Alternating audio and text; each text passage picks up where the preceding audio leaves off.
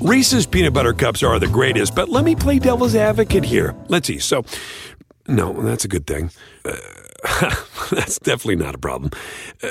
Reese's, you did it. You stumped this charming devil. At Bet365, we don't do ordinary. We believe that every sport should be epic. Every basket, every game, every point, every play. From the moments that are legendary to the ones that fly under the radar. Whether it's a three-pointer at the buzzer to tie the game or a player that goes 2 for 2 at the foul line. Whatever the sport, whatever the moment. It's never ordinary at Bet365. 21 plus only. Must be present in Virginia. If you or someone you know has a gambling problem and wants help, call 1-800-GAMBLER. Terms and conditions apply. All right, let's get to work here. And I think where I want to talk a little bit here is just looking forward to the season a little bit more. We did our disagreements last week on some of the over-unders, but you wrote a column today with some of your predictions. I had some of mine as well. Let's start with MVP. That's a really interesting one. So your prediction here is the top 3 players will come from Southeastern Europe. So that's Giannis, Jokic, and Luka. Are you saying that would be your pick for the top 3, or do you think or do you when you do your MVP picks, are you doing? I think they'll be the top 3 in the MVP voting at the end of the year, and I think they'll deserve to be the top 3 in the MVP voting. Yeah, no, I mean I like that thought. What was your rationale? I think they're just younger than a lot of the guys that get mentioned, in that Durant, Curry, Davis class, LeBron, and they're going to end up missing fewer games, and they're going to end up playing really vital roles on good teams. And statistically, they might be the 3 best players in the league during the regular season anyway, especially with no Kawhi this year. So when I looked at that, I was like, okay, that's your 1, 2, 3 in some order, probably. No disrespect to those other guys. Yeah. What are your thoughts on Kevin Durant's candidacy? You just don't think he's going to play enough? I think he might not play enough, and I still think, especially if Kyrie comes back, his numbers might get a little diluted, which will make it harder to make his case. And then also he needs to not get his ass kicked by Giannis. Yeah, no, that's true. Giannis looked very, very good yesterday. Yeah, we'll try not to overreact too much to the first case, since this is a weekly podcast. I thought there were some troubling signs for a couple of the championship favorites last night. Yeah, so my pick, I think really it's essentially 7 guys could win it this year between KD, LeBron, Steph Curry, Joel Embiid, Luka, Jokic, and Giannis. And I don't think Giannis is going to play that much this year. That's kind of my thought. Some of these troubling things about him still struggling with the knee issue. And I don't think the Bucks are going to get a ton of pressure from behind. Like, they're going to get a top 2 seed in the East, probably regardless. And did you agree with the sentiment that Joel Embiid was the per minute MVP last year? I could get on board with that. Yeah. Yeah. I think if he and Jokic had played the same number of minutes, that would have been probably advantage Embiid at that point. Yeah, that's what I would have had also. So, and I mean, last year, Jokic had an unbelievable season, but I thought there were a number of guys who were playing basically as well as him, and then just ended up getting felled by the injury bug. KD, LeBron, Embiid, some of those guys are more injury prone. I thought it was closer between Curry and Jokic than a lot of people did as well. Luka had just a rough start, but he obviously is, I think he's going to be the most improved over last year of all these players. So I really had, between those 7, I would say, I had KD, but again, that there's no real process behind that. I mean, I think I would give almost all of those guys a 14% chance, basically. Right. Yeah. We're in a good state of affairs as far as the top end of the league, when you consider that the guy who might be the best two-way wing might not play a game this year, and then we still have several elite players where you're like, I don't know who's going to win the MVP. Yeah, so I did note this when Danny and I talked about it, that KD hasn't really had an MVP type of regular season where he's really been a serious candidate since 2014. That's a long time to go to where, say, he's going to make it through an entire regular season playing at that level. Yeah, that's one of the biggest things I question, because he missed time last year, remember? I think there were 2 separate absences with him. Do I have that correctly? There were, I think there was a small one early in the year. Then he had a COVID absence. And then obviously the big one was the hamstring where he missed like 2 months. So I think he only played 35 games last year off the top of my head. That sounds right. And even if he's quote unquote healthy all year, I mean, the Nets are going to be pretty proactive about sitting him out too, I would imagine. Yeah, you would think, although they may need him to win games more than maybe we might have thought. What are some other? Here's one I wanted to from your column today that I wanted to talk to you about. I didn't even think, because we do a first coach fired as well. I didn't even think of Stephen Silas, and you have him as potentially your first coach fired. Why is that the case with Stephen Silas? I just thought that was a disaster last year. And I think some people who are maybe a little closer to that situation kind of agreed with me. So granted, I mean, that was a tire fire from the word go and was going to be no matter who coached that team. But it still fell apart seemingly with remarkable ease once Harden left, and there were still some players there. So I think there's going to be some pressure. Like, they know they're not supposed to be good, but I do think there's going to be a level of pressure there to be competent. You know, can you be Detroit level bad? Like, we can handle that, you know, but the end of last year was embarrassing. Yeah, but it also completely reset the franchise and was the best possible thing for them to get Jalen Green, right? If they'd think of where they would be if they just had lost their pick at number 5 and didn't have Jalen Green on this roster, what you'd think about their rebuild right now. So, I mean, not that Stephen Silas was trying to lose games necessarily. I think it's also underrated just how comically injured the Rockets were by the end last year. Where you had like Kenyon Martin Jr. and Armani Brooks playing massive roles for these guys. Even the likes of Eric Gordon and Daniel House, who were competent players at least, didn't play the entire second half of the year. Yeah, by the end, that was team who he played for without a doubt. But they were 11-10 at one point, and it just went off the rails really fast.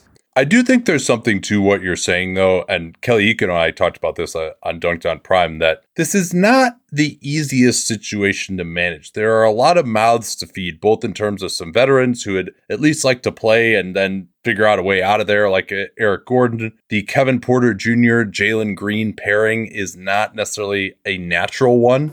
Yep. That's one that I think they're going to have to work on. I mean, my prediction is that when we're talking about the fully formed version of the Rockets 3 or 4 years from now, that will not be their backcourt, and that Jalen Green is not going to be the one who's not going to be there anymore. Now, maybe Kevin Porter Jr. will just move into a 6-man role or something. I could see that. But as far as the starting backcourt, I don't know about that fit. And then you've got a lot of guys in the front court as well. They're doing this thing where they're going to play Wood, it seems like, pretty much exclusively at the 4. I don't know how that's going to go. So, from a personal perspective, everyone seems to really like Stephen Silas, and hopefully we won't come up with like yet another version of what getting Silased means, where it's not only that you show up and your superstar immediately leaves from the job that you thought you were getting, but then you immediately get fired the year after. Right. Yeah. That's step 2. Hopefully not for his sake. And I mean, one of the things with this is that as you pointed out, I mean, that's a deceptively hard job this year. So it's not just us dunking on Silas here. It's there's a lot going on there, and I think a lot of coaches would not have an easy time juggling all of it. Yeah, and it did seem like a juggling act last year. And like you mentioned, I mean, that 6-45 close to the season, like there was sort of a feeling of incompetence about that you wouldn't have necessarily if you compare their situation to OKC and Mark Daigneault, for example. But that said, I think as long as Jalen Green and the young players show signs of development, and as long as there's just a feeling of overall stability within the franchise, I think, I mean, at least if I were evaluating things, I think they'd be fine. Now, if they're, he's losing the locker room, or you're just around the team and they're just, he's not getting guys to do what he's trying to get them to do and stuff like that, then yeah, obviously I think you would make a change. But it doesn't, on the surface, it doesn't seem like one where, especially for a team that probably doesn't want to pay another coach to go away. I guess they didn't do that with D'Antoni because his contract just expired. He walked away, and I mean they didn't break the bank with Silas, so I'm not sure how big a consideration that's going to be. That does not surprise me. My first coach fired was JB Bickerstaff because I think, unlike in Houston, number one, he's been there for a little bit longer. Yeah. Number two, there seems to be an expectation of like, oh, we're gonna at least be in the play-in conversation. Right. This year.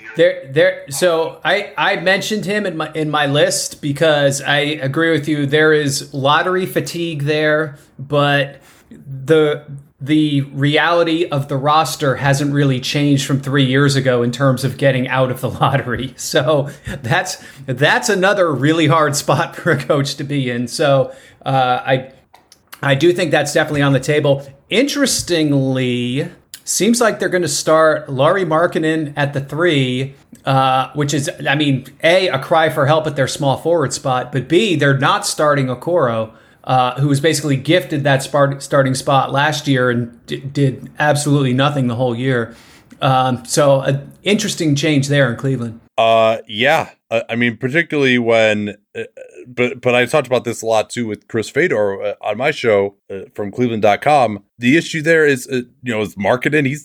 Who's going to guard anybody?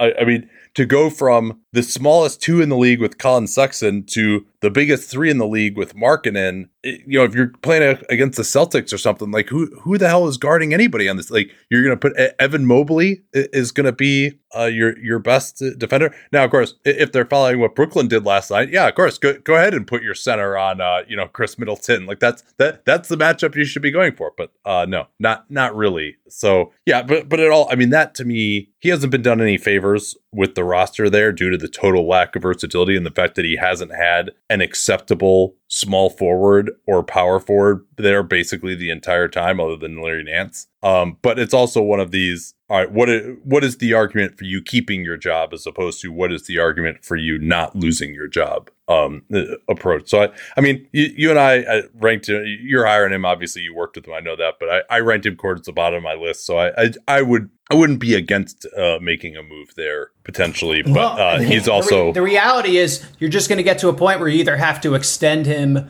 or move on. And yeah, because no coach can ever be in the last year of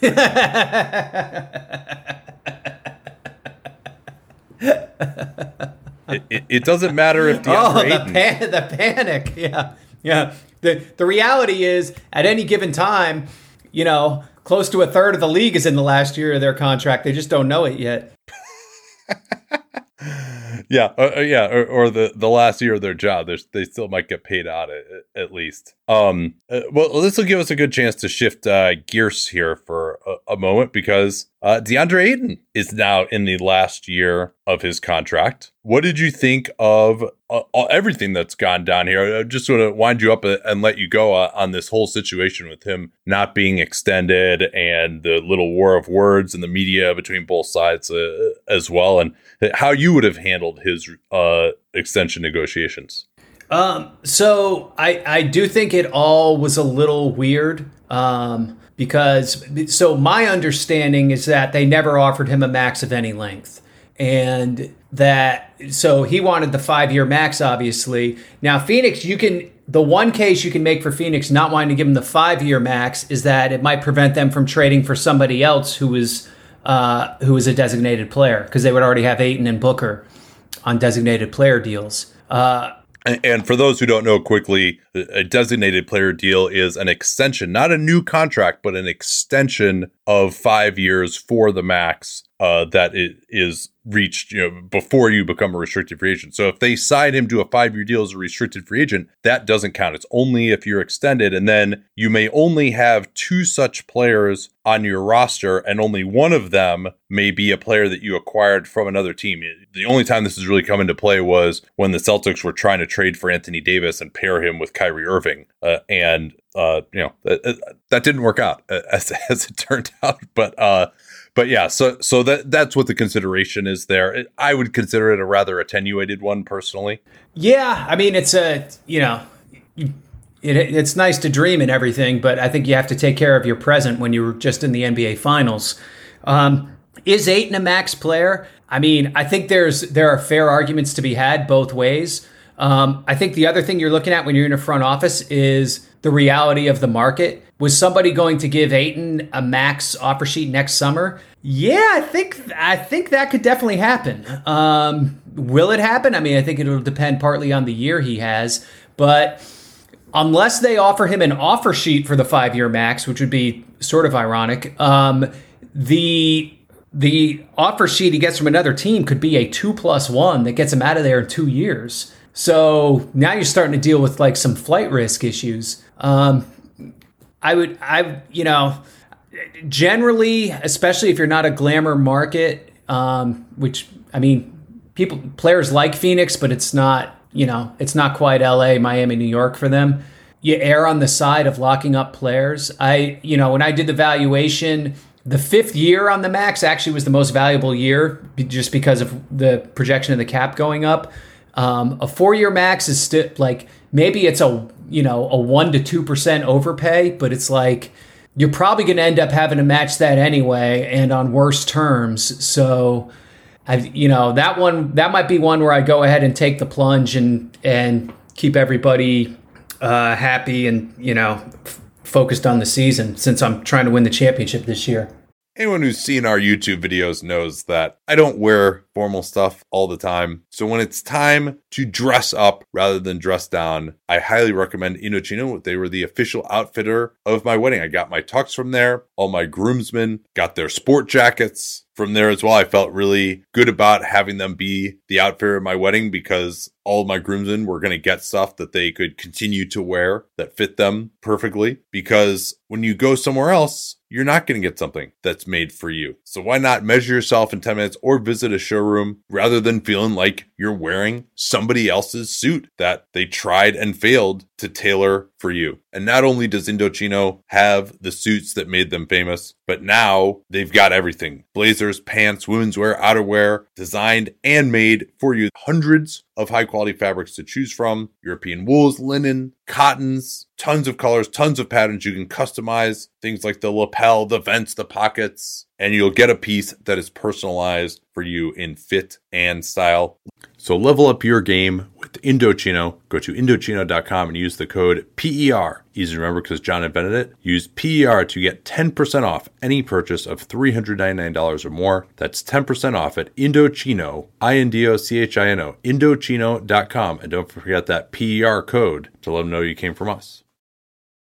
I remember after college, before I was going to move on to the next chapter of my life, my buddy and I went to Hilton Head, South Carolina to work some summer jobs and hang out. We had a great time, except for his car. His car was awful. We called it the POS. It was like a 91 Oldsmobile Cutlass Sierra. We're allowed to talk about Oldsmobile now that it's a defunct brand, right? Is that okay? This thing had the turning radius of a World War I battleship, broke down all the time, just a miserable vehicle to drive. And when customers are rushing to your store, you want a point of sale system that you can trust, not a real POS like my buddy's car. You need Shopify for retail. It makes it easy to accept payments, manage orders, and build relationships with customers. You can sell in person, backed by everything that you need to sell online. Track every sale across your business in one place. Know exactly what's in stock. Connect with customers in line and online. You can drive in-person store traffic with plug-and-play tools for marketing campaigns on social media.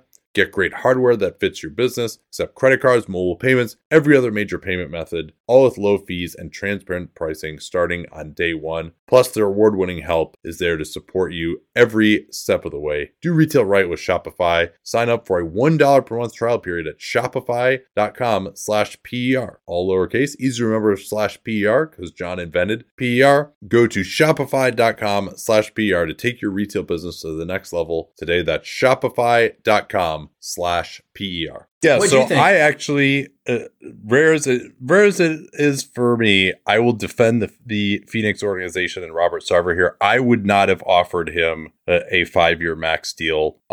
It doesn't have anything to do with this designated player thing. I think that's largely a canard that they are putting out there to avoid saying, we just don't think you've proved you're worth the max yet.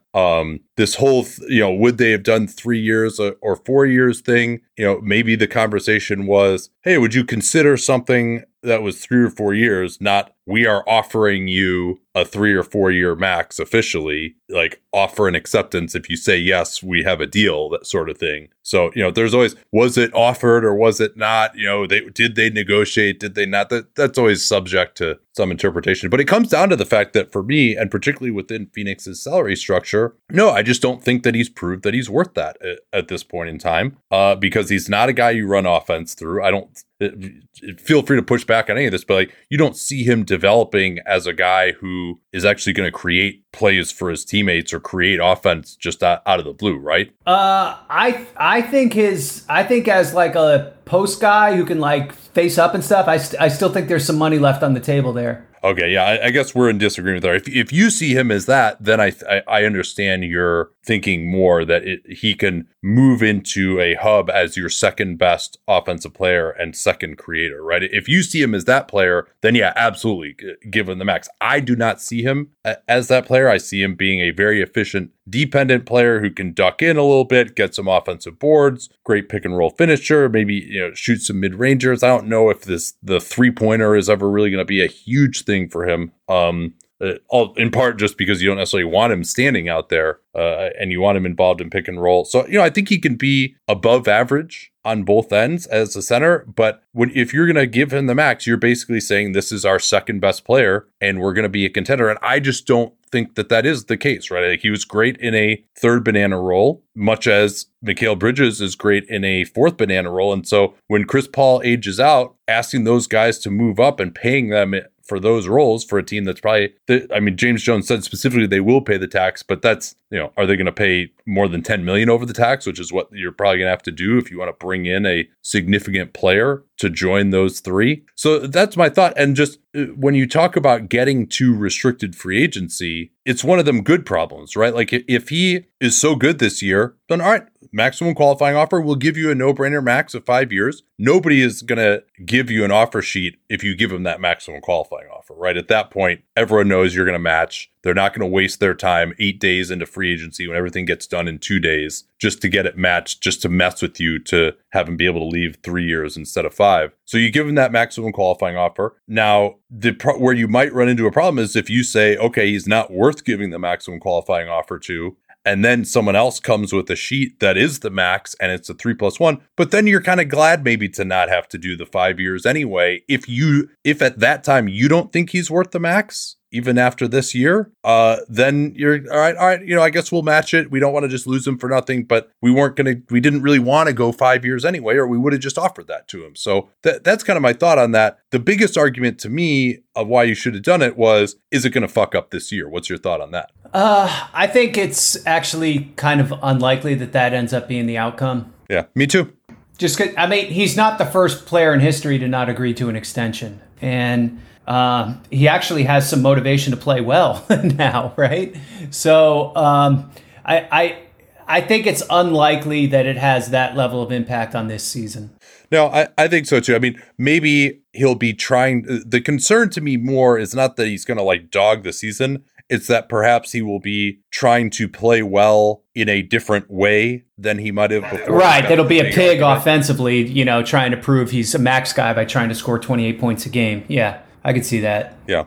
Well, maybe if he actually does that and succeeds, then I might feel better about paying him too. And I think but when playoff time comes around, like I don't think he's going to be like playing selfishly in the playoffs. Like maybe there'd be some moments of that or something. But so I'm in agreement with the organization here. Like he is not the Luka Doncic, Trae Young, even Shai Gilgeous-Alexander. I agree. He certainly wasn't the guy where it was obvious that you give him the max, right? Yeah, he's definitely not that guy. Right. So I mean, because to me, I don't think you give that contract to me when you're pretty secure that his production is going to be more than the max. And it's like, hey, let's just, even if this doesn't work out, even if he doesn't develop from here, we're pretty sure he's going to be worth the max. Whereas, I'm not convinced there. So that he's the perfect guy where, all right, if you want to give me a discount, we'll extend you because we're taking on the risk of uncertainty between health and performance.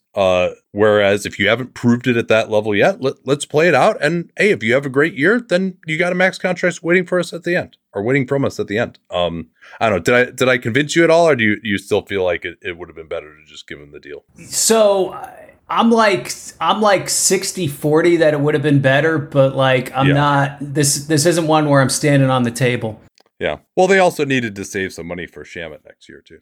Well, they got the big one taken care of, right?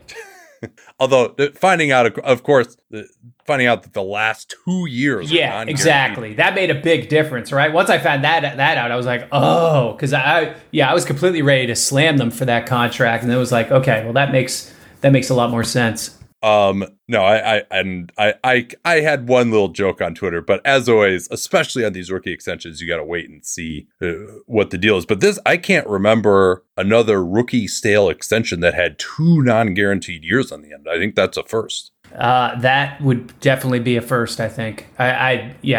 But I can't think of anything like that. Yeah. Now, was it a good idea to maybe pay a little bit more in the first couple of years to get those 2 non-guaranteed years in the end?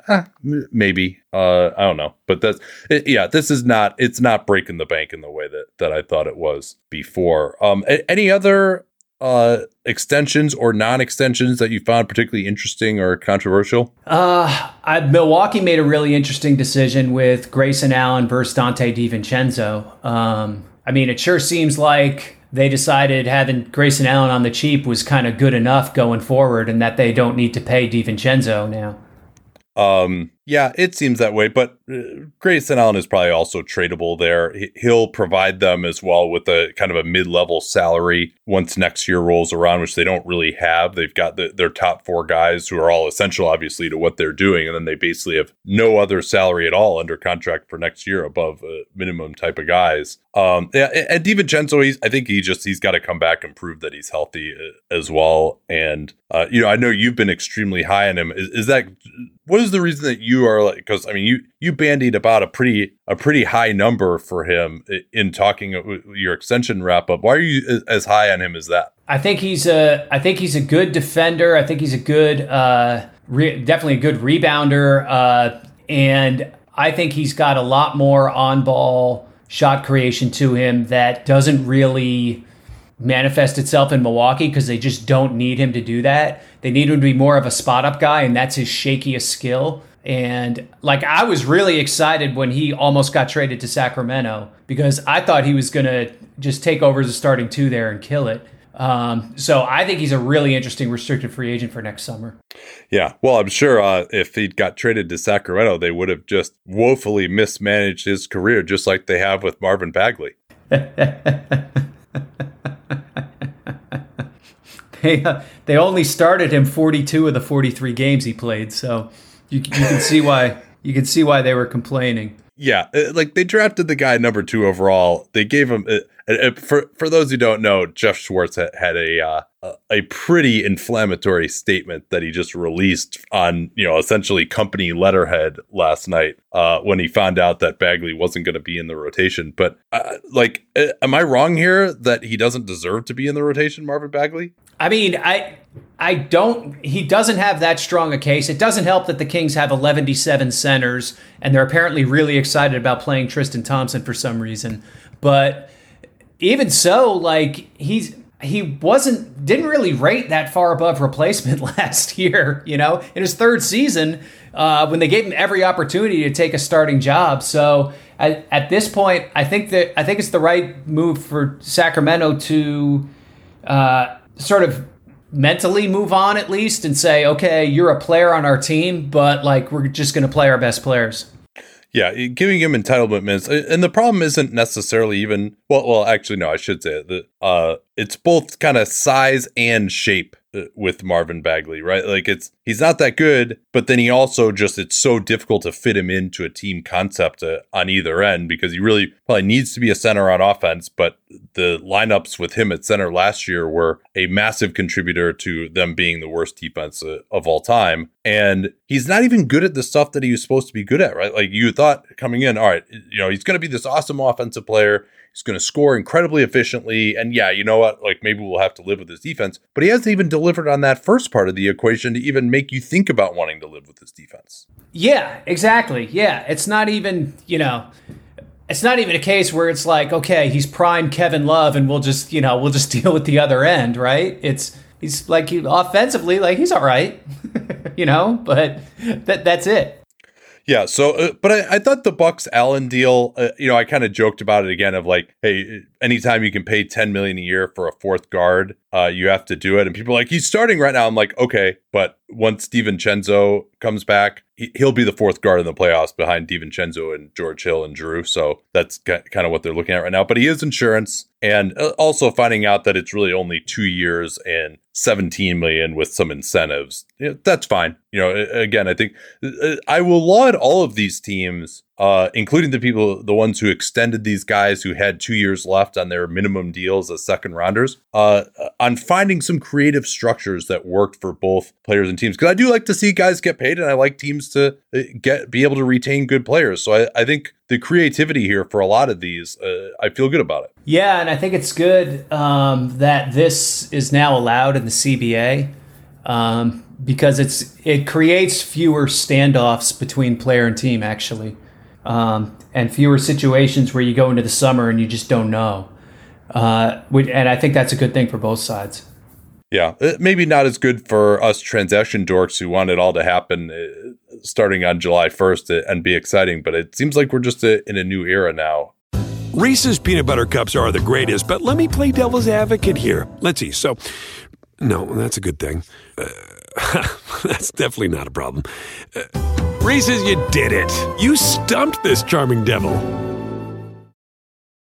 At Bet365, we don't do ordinary. We believe that every sport should be epic. Every goal, every game, every point, every play. From the moments that are legendary to the ones that fly under the radar. Whether it's a game-winning goal in the final seconds of overtime or a shot on the goal in the first period. Whatever the sport, whatever the moment. It's never ordinary at Bet365. 21 plus only. Must be present in Virginia. If you or someone you know has a gambling problem and wants help, call 1-800-GAMBLER. Terms and conditions apply. Any other extensions or non-extensions that you really want to hit on here? What'd you think about Jaren's deal? Perfect. I think for a player and team. The injury protection, you had the reporting details on that it's basically, that doesn't matter at all. Bobby Marks had a good point that that's something to take to your owner and say, hey, we're protected now. I know he has this injury history, but yeah, but you're not going to cut the guy from the last year because some little thing happened to the knee. So yeah, I agree.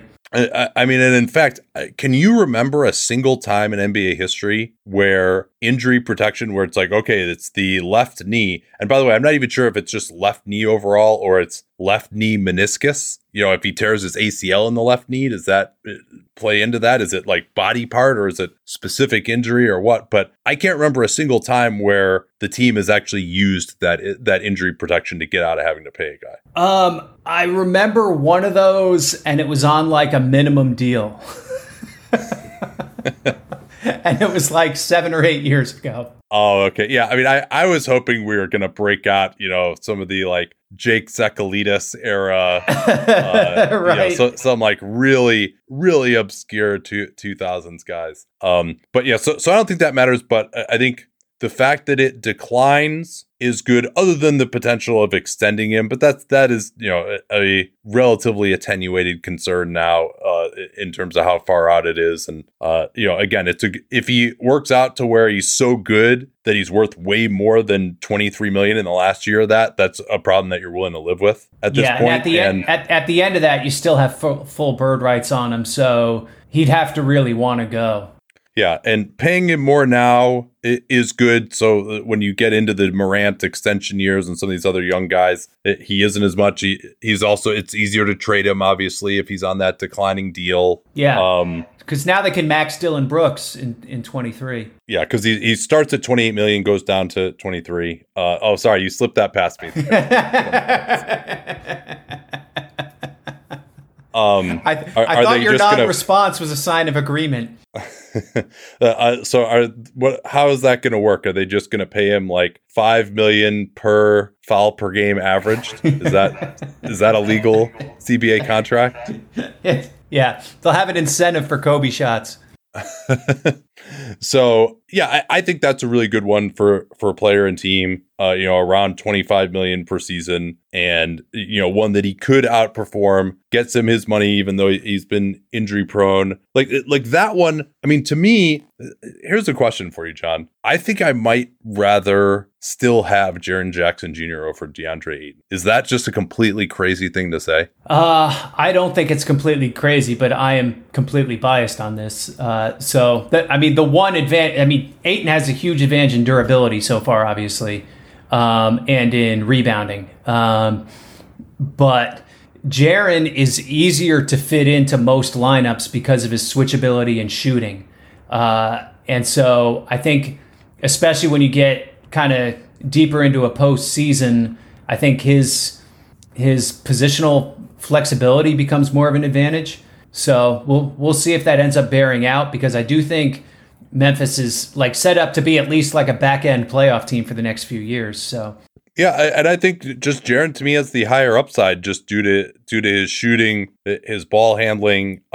I think probably Ayton is a good bet to be the better defender at this point in time. But Jaren, in theory, has the physical tools to match him, maybe in a little bit different of a way, where he's more of a perimeter defender. I think him playing at center I think he could potentially be your second best offensive player. Maybe not your second creator. You probably still need a second creator with Morant, but you can get away with kind of a lower end second creator because he's so good spreading the floor and shooting threes. I mean, he's got 25-26% usage and pretty efficient at times in his career. So I think what he got, that's kind of what I think Ayton is worth, honestly. Something along the lines of $25 million a year, a little over that for 4 years, like that. That probably would have been my personal limit with Ayton in extension talks. Again, I'm not in the consensus here, I'm guessing, on this one, though. Fair enough. So, yeah. The Valanciunas extension, I have not had a chance to talk about that at all today. 2 years, $30 million. With the Pelicans, you haven't had a chance to write about it, so we got some virgin territory here. What do you think of that? Okay, first of all, Valanciunas had him in Memphis. Awesome dude. Super happy for him. It's interesting because I was wondering if he was going to try to go to free agency and get a bigger bag than this. He was good last year, and I know teams are a little skittish about paying big centers, but I thought he maybe could have commanded a payday. The problem is that there isn't a lot of cap space out there next year, so this might have figured into the logic as well. It's the most New Orleans could pay him right now. If they had done an extend and trade earlier, they could have done for longer, but 2 years, it's actually a pretty good deal for New Orleans, because 2 years probably kind of covers this year and the 2 years after. Okay, that's his prime, and then he's probably older and slower by the end of that, and then you maybe don't want to be paying him quite this much after that. One thing I wonder about is going forward 3 years with a Valanciunas, Zion Williamson front court. When Zion requests a trade after this year, I think he'll be a nice fit in the front court, running some pick and roll with Devontae Graham. Yeah, really. The issue of just Zion ever being on the floor for them obviously hangs over everything. But I mean, this is fair money for Valanciunas, wouldn't you say? No, I would say that, and to expand a little bit on what you said about the extension rules, this is the Carmelo Anthony rule that came in the 2011 CBA, where within 6 months of being traded, you can only sign an extension that's for up to 3 years, including the current, any years remaining on your contract, which would be one in this case. And you can only start at 105% of previous salary. So this is the 2 years and 30 million. It's the most that they could have given him within 6 months of the trade. And then also worth noting that he could still be tradable during this season as well, should they want to do that, if it really doesn't work out. So I think they felt he's a reasonable asset, tradable on that contract. And so maybe the risk of let's see him and Zion together, and who knows when that was going to happen, obviously. I'm a little surprised that he took this, and it seemed like Memphis moved on from him in part because of the fear of the extension, but now they'll actually be paying Steven Adams more next year than they would have been paying Valanciunas. Now, of course, they got to move up from 17 to 10, and they also got a future first-round pick from the Lakers, so it wasn't all that. But I think they kind of, for what Memphis is trying to do, they probably downgraded a little bit from Valanciunas to Adams, certainly offensively. And, this isn't that intimidating of an extension. I think this is a good job by New Orleans saying, hey, you know what, like the power of this is the most we can offer you seems to work pretty well on some of these extensions. And I agree that it's so funny, like on the team side, like, that is actually a powerful thing to just when you just tell the agent, like, this is all we can do and here's why, and then like they can't come back to you with anything, and so it ends up being a really powerful thing because it forces you to make them a take it or leave it offer. So it is really interesting seeing how that worked. Well, and also I think that's just a good argument that an agent can make to their player, because agents never want to look bad either, right? They don't want their guy agreeing to a contract that then looks quote unquote under market later, and players never want to feel like they're underpaid. So, and that's also why you see the newsbreakers will always say, this guy has agreed to a quote unquote max extension, which no, actually the max would be, $30 million a year. But just seeing that out there, it's like, hey, I got you the most that you could possibly get, right? That psychologically, that seems to really work for guys. So I think this is another reasonable deal, right? I was not on board with getting Valanciunas and making a huge commitment to him, but at the money that they're paying him and to have him locked up now, I mean, that was part of the concern, is they're going to have to give him way more than this as a free agent or in an extension more than 6 months after the trade. I think this is pretty good business for the New Orleans Pelicans. For all the other shit that's going on in New Orleans, they've actually done some pretty creative contracts. Like when you look at the Josh Hart deal, for instance, I thought Devontae Graham's contract actually is pretty good. So it's just some of the other stuff has gotten them in trouble, but they've done a good job on contracts.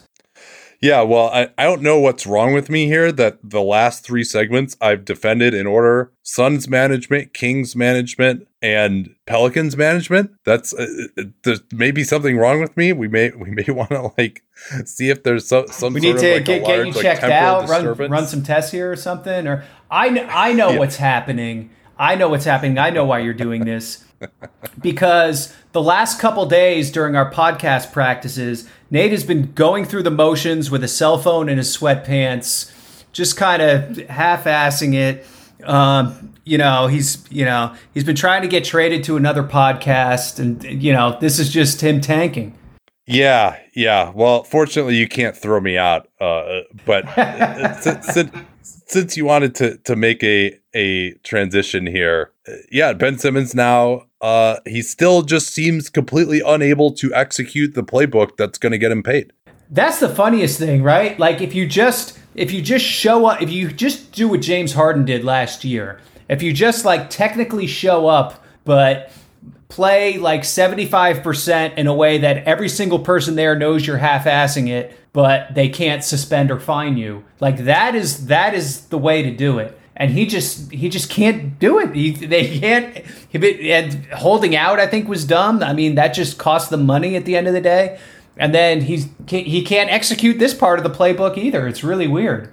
Yeah, it seemed like from a lot of the reporting, like Eric Pincus had a good piece on this too with a lot of the agencies talked to, that they just didn't think it was possible that the Sixers could withhold that money in escrow, that they would do that. But guess what? When you anticipatorily breach the contract and say you're not going to perform before that payment even is due, then yeah, they're completely within their rights under just normal contract law, not even the CBA, to not pay you. So, or to put it in escrow. And I mean, like, if he actually ends up playing those games, he'll get his money, right? That's yeah, that's, but what's the end game now? We say this every episode, obviously, but does this latest episode affect how you see things playing out? I think this latest episode, in concert with another event, which is Damian Lillard telling our Jason Quick that he doesn't want to leave Portland, I think that may help motivate Philadelphia to do something sooner rather than later. I think the Sixers have been hoping this whole time that something would pop with Damian Lillard and that they could make that move. And it seems like it's just not going to happen.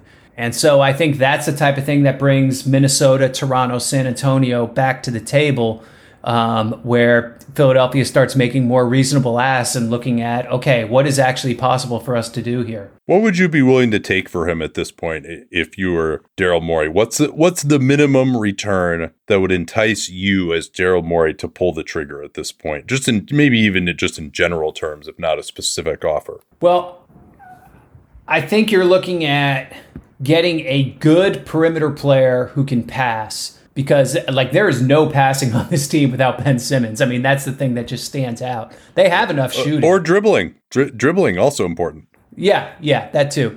And then enough draft capital where you can conceivably put together the deal later, like where it's almost a delayed sign and trade, where if this summer a Beal or a Lillard or whatever comes available, that you have this $30 million player you got in the Ben Simmons trade and a bunch of draft picks, and you can just take that and turn it into, this guy that you wanted in the first place.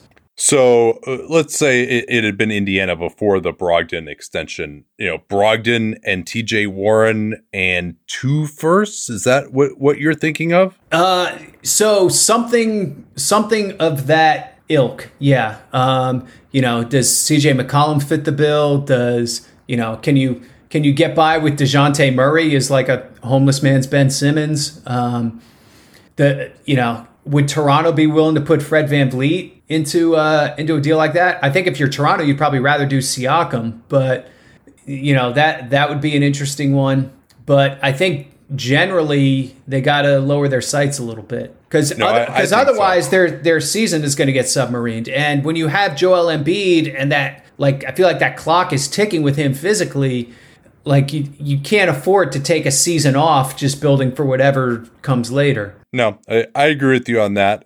Although if Daryl doesn't feel like the return is going to be so much better than taking a season off, then maybe he doesn't want to do the deal. But I mean, for me, as someone who is lower on Ben Simmons, I consider Ben Simmons to be a bad contract right now. Now, that doesn't necessarily mean that it's not worth giving up, like a first round pick and, matching salary to get him for a team. But if I'm Minnesota or, Minnesota is maybe the one team where I would want to do it. But, you're giving up D'Angelo Russell in that situation. I was going to say, right? most of the other guys who would be on the other end of this are actually kind of bad contracts too. So I From that perspective, you're mostly looking at guys who got max or max-ish money and aren't really max players. That's where they are right now. But I mean, if I were Daryl, I would, if I could get CJ and, now it would have been nicer to get CJ in the off season, right? Because then you could have maybe made some other moves to build around that group. It's a little bit harder now. And I think, Ben Simmons, to me, it's still a better contract than CJ McCollum. So the Blazers would need to give something else up there. But, if it were Derek White and Keldon Johnson, I would probably even do that straight up, honestly, with, maybe throw Thad Young in there to play some backup center as well and make the salaries match on an expiring contract. Like, I would just do that deal for Ben Simmons without the first, just in terms of value. Like, I think those players are more valuable than Ben Simmons. Simmons. The reason not to do it, and I think one of the big reason that Daryl hasn't, is just, well, maybe at some point in the future, there would be some chance to use Ben Simmons to get a much bigger fish where we're throwing in a bunch of assets to do that. But if you're, are Keldon Johnson and Derek White and a bunch of firsts, is that really any less appealing to, say, Portland than Ben Simmons and maybe a first fewer than that? What do you think of that? I mean, I realize I'm lower on Ben Simmons than basically anyone, although I will say that over the last couple of years, the overall opinion of him seems to be trending a little bit more towards what my conception has been. I think the idea that Philadelphia wanted to be able to sell people on was that Ben Simmons is your young star that you're getting in return. So you don't have to ask for a lot else from us, and you can still win the press conference at a trade for this guy. But now, I mean, unfortunately, there's he has to go somewhere and restore his value before that happens. And as his agent pointed out to the Sixers, that restoring of value will not be happening in Philadelphia. No, it doesn't seem that way. Do you think that these, like some have put out the argument that, well, him doing all these antics in practice, that is making teams not want to trade for him because they fear it just shows even more like kind of his mental weakness and that, things could fall apart when they get him as well. Do you buy that at all? I think it certainly isn't helping. To what extent is it hurting? Probably not that much. Yeah, that would be my thought also, that it's kind of based. Now, it would be nice if he could go out there and have the equivalent of James Harden's 44-point game at the start of the year just to kind of show people like, oh, yeah, I'm still a very good player. And then you just start fucking around again. But, that would actually be he just seems like I actually believe that he thinks he's not like mentally ready to return yet, which was in the reporting yesterday, that he just can't do it mentally. He sure as fuck, if he can't face his teammates, he sure as fuck can't face the Philly fans. I mean, what a disaster that's going to be if he ever gets out there. Oh my God, can you imagine? That's the part I don't get. Like, you're really going to have him play in a home game after all this? Like, I mean, this,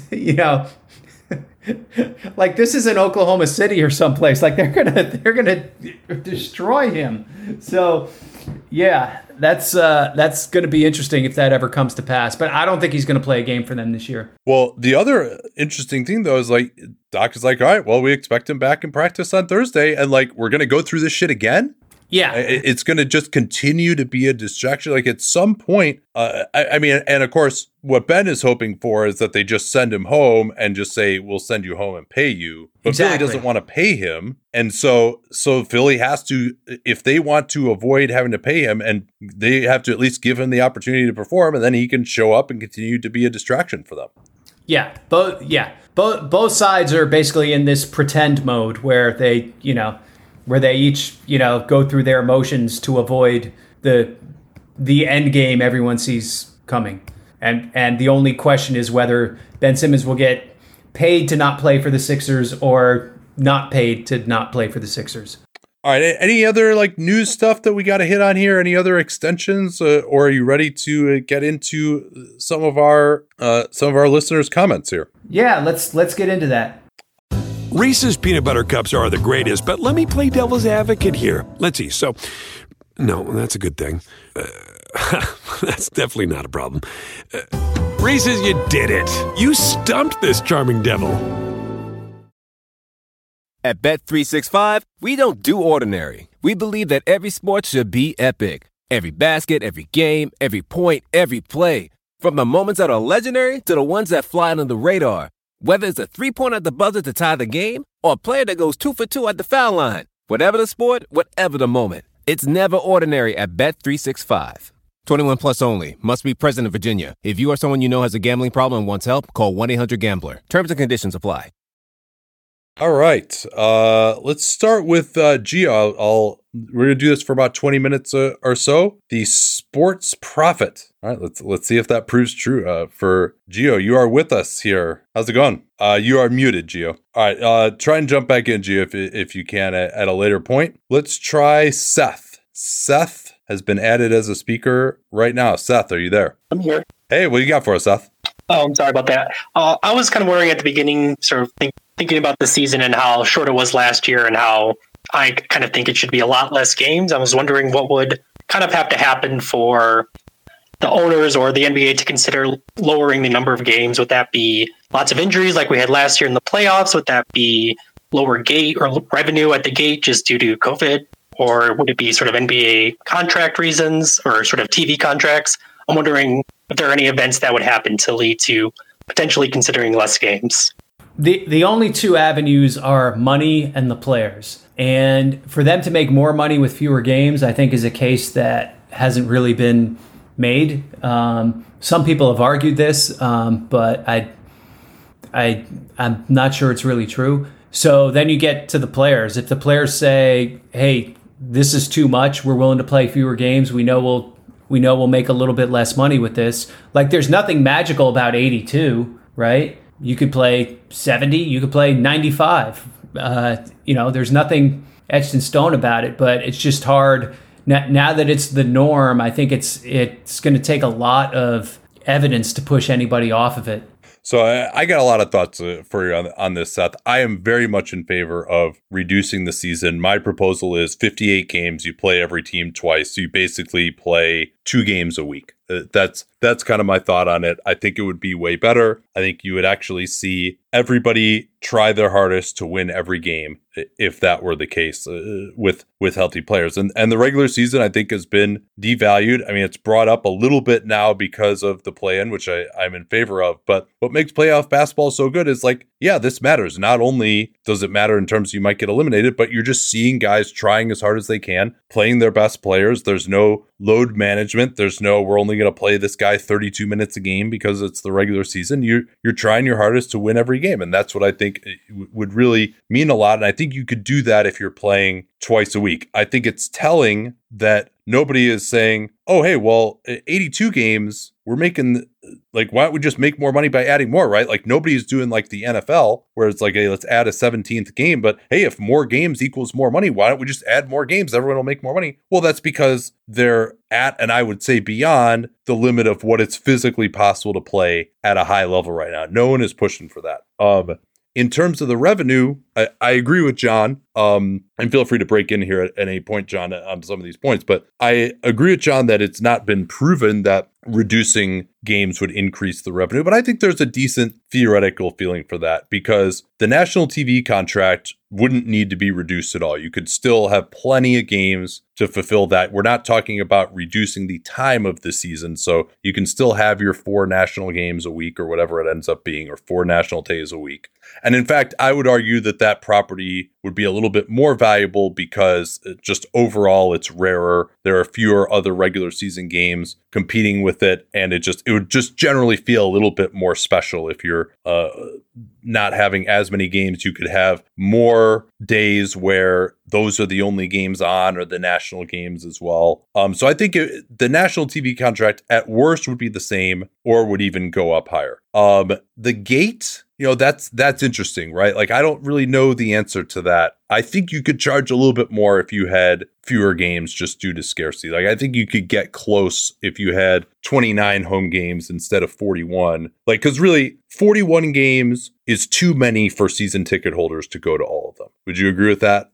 And so and especially like when there's multiple midweek ones, like if they were able to get more game inventory into the Friday, Saturday, Sunday, I think that would probably be helpful too, because they used to just jam. So my first year, they used to jam the whole schedule into Friday, Saturday, Sunday, basically, and give teams a lot more back-to-backs and 4 and 5s and whatnot. And they pushed back based on player health, but the drawback to that is that you get a lot more Monday, Wednesday, like not optimal days for fans into the schedule. Yeah. So, I mean, you'd be like, okay, Tuesday, Wednesday, there's going to be games. And then Friday, Saturday, there's going to be games, for example, right? Like, so that way 50% of your games are on a primetime day. And then, there'd be some showcase games on like a Sunday or a Monday or something like that for national TV. similar to the way the football does it. I think that would be really good. So here's your big problem with that. I'm sorry I'm spending so long on this, but I haven't had a chance to talk to John about this, and I think it's really interesting. The big problem with this is the RSNs, and we saw that even with what happened in the bubble, and we saw it with the 72 games in an insanely short amount of time last year. That's where the problem is, that they are contracted for 72 games, and they still make up a pretty significant amount of the league's revenue. And if you have more national games, especially for the big teams, you need to have the games on enough games for local TV to get their slice of the pie as well. But where I'm slightly optimistic is the RSN model seems like it's really in decline. There's been some articles that the league kind of recognizes that they need to maybe wean themselves from that model. And if you moved from the RSN to just having a national contract like football, where all the games were just contracted out to ESPN and Turner, then it wouldn't, those companies wouldn't matter. They wouldn't care as much of like, okay, we got to have 72 games. Like they would have plenty of programming, even if there's only 58 games. So that's my thought on all of it. I think it wouldn't hurt them too much monetarily. Maybe it would in the short term, but the product would just be so much better. For fantasy, it would be so much easier to only have 2 games a week. Fantasy has been so huge for football. So sorry I went on so long here. John, do you have any thoughts on that? You raised an interesting point on fantasy, because it's like fantasy basketball is unplayable right now. So yeah, anything that would make that easier, I think would be helpful for the league. So Seth, any thoughts before we do another couple more here? Oh no, I think one thing I was thinking about is that it seems like they are trying to expand games with the mid-season tournament. I'm not sure if that's supposed to replace regular season games and then the play-in. So it seems like hopefully they start going down. It seems like they're pretty straightforward on staying with the same number of games. Another thing is if they move, or if they have 72 or 58 games, they could potentially have less overlap with the NFL. So there could be some extra revenue there and other advantages for a short season. But thanks a lot for answering. Yeah, absolutely, Seth. Let's get to Noah here. And Noah was actually just on my show about a month ago. He covers the Spurs down in San Antonio. What's going on, Noah? Hey, thanks for bringing me up here. I just had a couple of questions for y'all. I know that you had sort of mentioned Derek White's name and Keldon Johnson's name in passing, but are the Spurs really a player to acquire someone like Ben Simmons? It just doesn't seem like that would be enough, but perhaps with him sitting out and sort of forcing their hand here, is that a possibility? I just kind of want to get y'all's opinion on that.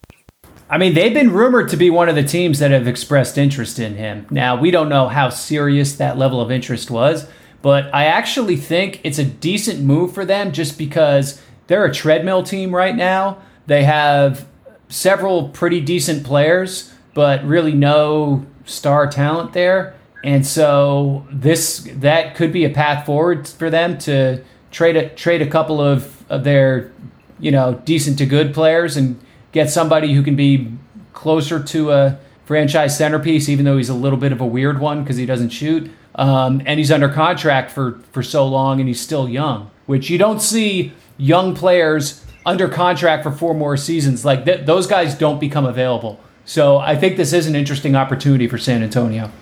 And I guess the last thing before I just kind of let y'all both go, and I'd love to get your opinion on this, but the Spurs went through a sort of similar situation. Obviously not the same thing with Kawhi Leonard where he didn't want to play. It was obviously much different situation, but there's some similarities you can draw there. Do you think that would deter them in any way from maybe wanting to acquire someone like Ben Simmons? I mean, once you trade him, in theory, for him, and you get rid of, who knows, DeJounte Murray, Derek White, Keldon Johnson, you've sort of gutted the rest of the roster, but you're also not really bad enough to be a bottom tier lottery team. So I'm just not sure how you rebuild there. And also just the red marks, red flags rather, that sort of surround the Ben Simmons situation in Philadelphia. He doesn't seem like a Spursy guy, right? Yeah. But Greg Popovich famously said he wants guys who are over themselves. Does that describe Ben Simmons? No. But I mean, to your point, I don't think the Spurs are bad enough right now to get high lottery picks. I think that's one of their problems. They're not really good enough to do anything important, but they're not bad enough either. They just settled into like this mediocre middle, and kind of not getting anything out of the Kawhi trade, I think, was a key part of that. So that now here they are. So I think for them, trading 3 red trips for a blue trip is the exact type of trade they need to try. Well, I appreciate you both sort of talking on that, and I'll let you get back to whoever else you want to talk to. Thank you so much. Thanks, Noah. Good to hear from you. Good to hear from y'all too. All right, let's get in Alejandro here, our last one. Alejandro, you are on. What's going on? Hi, Blazer, big fan of both of your work, first of all. Thank you for having me on. Blazer fan here, and Blazer-specific question, especially in light of what you mentioned earlier about Dame's comments in terms of staying in Portland. I just wanted to hear kind of what both of your opinions were. Nate, I heard a little bit when you had your season preview, but just what both of your opinions are on the Blazers in light of the fact that it seems unlikely that the whole will they start badly and trade Dame thing seems less likely. And I feel like the kind of national coverage slightly underrated the Blazers in light of that. So I just want to hear your thoughts now with regards to those comments and Dame staying with. Well, I mean, start badly is still on the table. I mean, they sucked. Yeah, I was going to say the same thing. But I mean, I think it pops the tension balloon a little bit of like the consequences of starting badly are just that you're bad and not that your whole franchise is going to crumble. So I think from that level, it's kind of a relief. I still think there's pressure there to do something. Lillard could change his mind at some point, but also, I mean, they're still in a weird spot where, you got Nurkic and Covington are free agents after the year. You're in the tax. You don't really have cap room ever. Not a lot of draft stock. Like it's hard for them to move forward from this point. So I think they're going to be an interesting team regardless. They're just not. People aren't going to be parsing every single thing that happens on the floor to them for what it means for Dame's trade availability now is probably the big change. Yeah, I would say, no, go ahead, Alejandro. No, I was just going to say really quickly, that makes a lot of sense. I felt for probably like 3 years now, Dame was going to get the Clyde Drexler and leave next offseason. So I'm just happy that kind of the endless speculation of whether he'll leave midseason might quiet down a bit. Yeah, and I think John makes a good point here that I'm not sure what other bullets they have left to fire. Covington and Nurkic being free agents, that leaves a kind of a reset point. Now, I mean, one nice thing if they wanted to trade Dame at the trade deadline is they could trade a bunch of these other dudes too and really load up, right? If Covington and Nurkic leave for nothing, that's kind of a missed opportunity in theory if they are going to end up rebuilding anyway. But I mean, of greater concern to me right now is they just haven't looked that great in preseason. And yeah, it's preseason, but I mean, their defense has looked like it's going to take a long time to adjust to the system that Chauncey Billups wants them to run. Not that they were any good last year either, but that was the big hope that getting Larry Nance Jr. and getting a different coach in there could get this defense back up to respectable. And if that doesn't happen, then obviously it's going to be difficult for them to get much above, a couple games above 500 or so. So I'm kind of I think it's good to have that distraction out of the way, but I think that their early season performance now is what I'm focusing on. And I don't feel any better about their early season performance because of Dame's comments. I'll put it that way. Thanks for answering my question. Appreciate it. Yeah, thanks, Alejandro. And thanks to all you who joined us here on Twitter Spaces. This was fun. And we're generally going to be doing this every week. Danny and I do 6 Eastern, 3 Pacific on Tuesdays on Twitter Spaces on my account. And then John and I will be doing 2 Eastern, 11 Pacific. Generally, we'll let you know if the time changes for either of those. But that'll be our general time here. And this was fun. Thanks so much. We love these great questions. Helps us create some good contact. And it's good to hear from you. So we will talk to y'all next time. Till then. Reese's peanut butter cups are the greatest, but let me play devil's advocate here. Let's see. So, no, that's a good thing. That's definitely not a problem. Reese's, you did it. You stumped this charming devil. At Bet365, we don't do ordinary. We believe that every sport should be epic. Every basket, every game, every point, every play. From the moments that are legendary to the ones that fly under the radar. Whether it's a 3-pointer at the buzzer to tie the game or a player that goes 2 for 2 at the foul line. Whatever the sport, whatever the moment. It's never ordinary at Bet365. 21 plus only. Must be present in Virginia. If you or someone you know has a gambling problem and wants help, call 1-800-GAMBLER. Terms and conditions apply.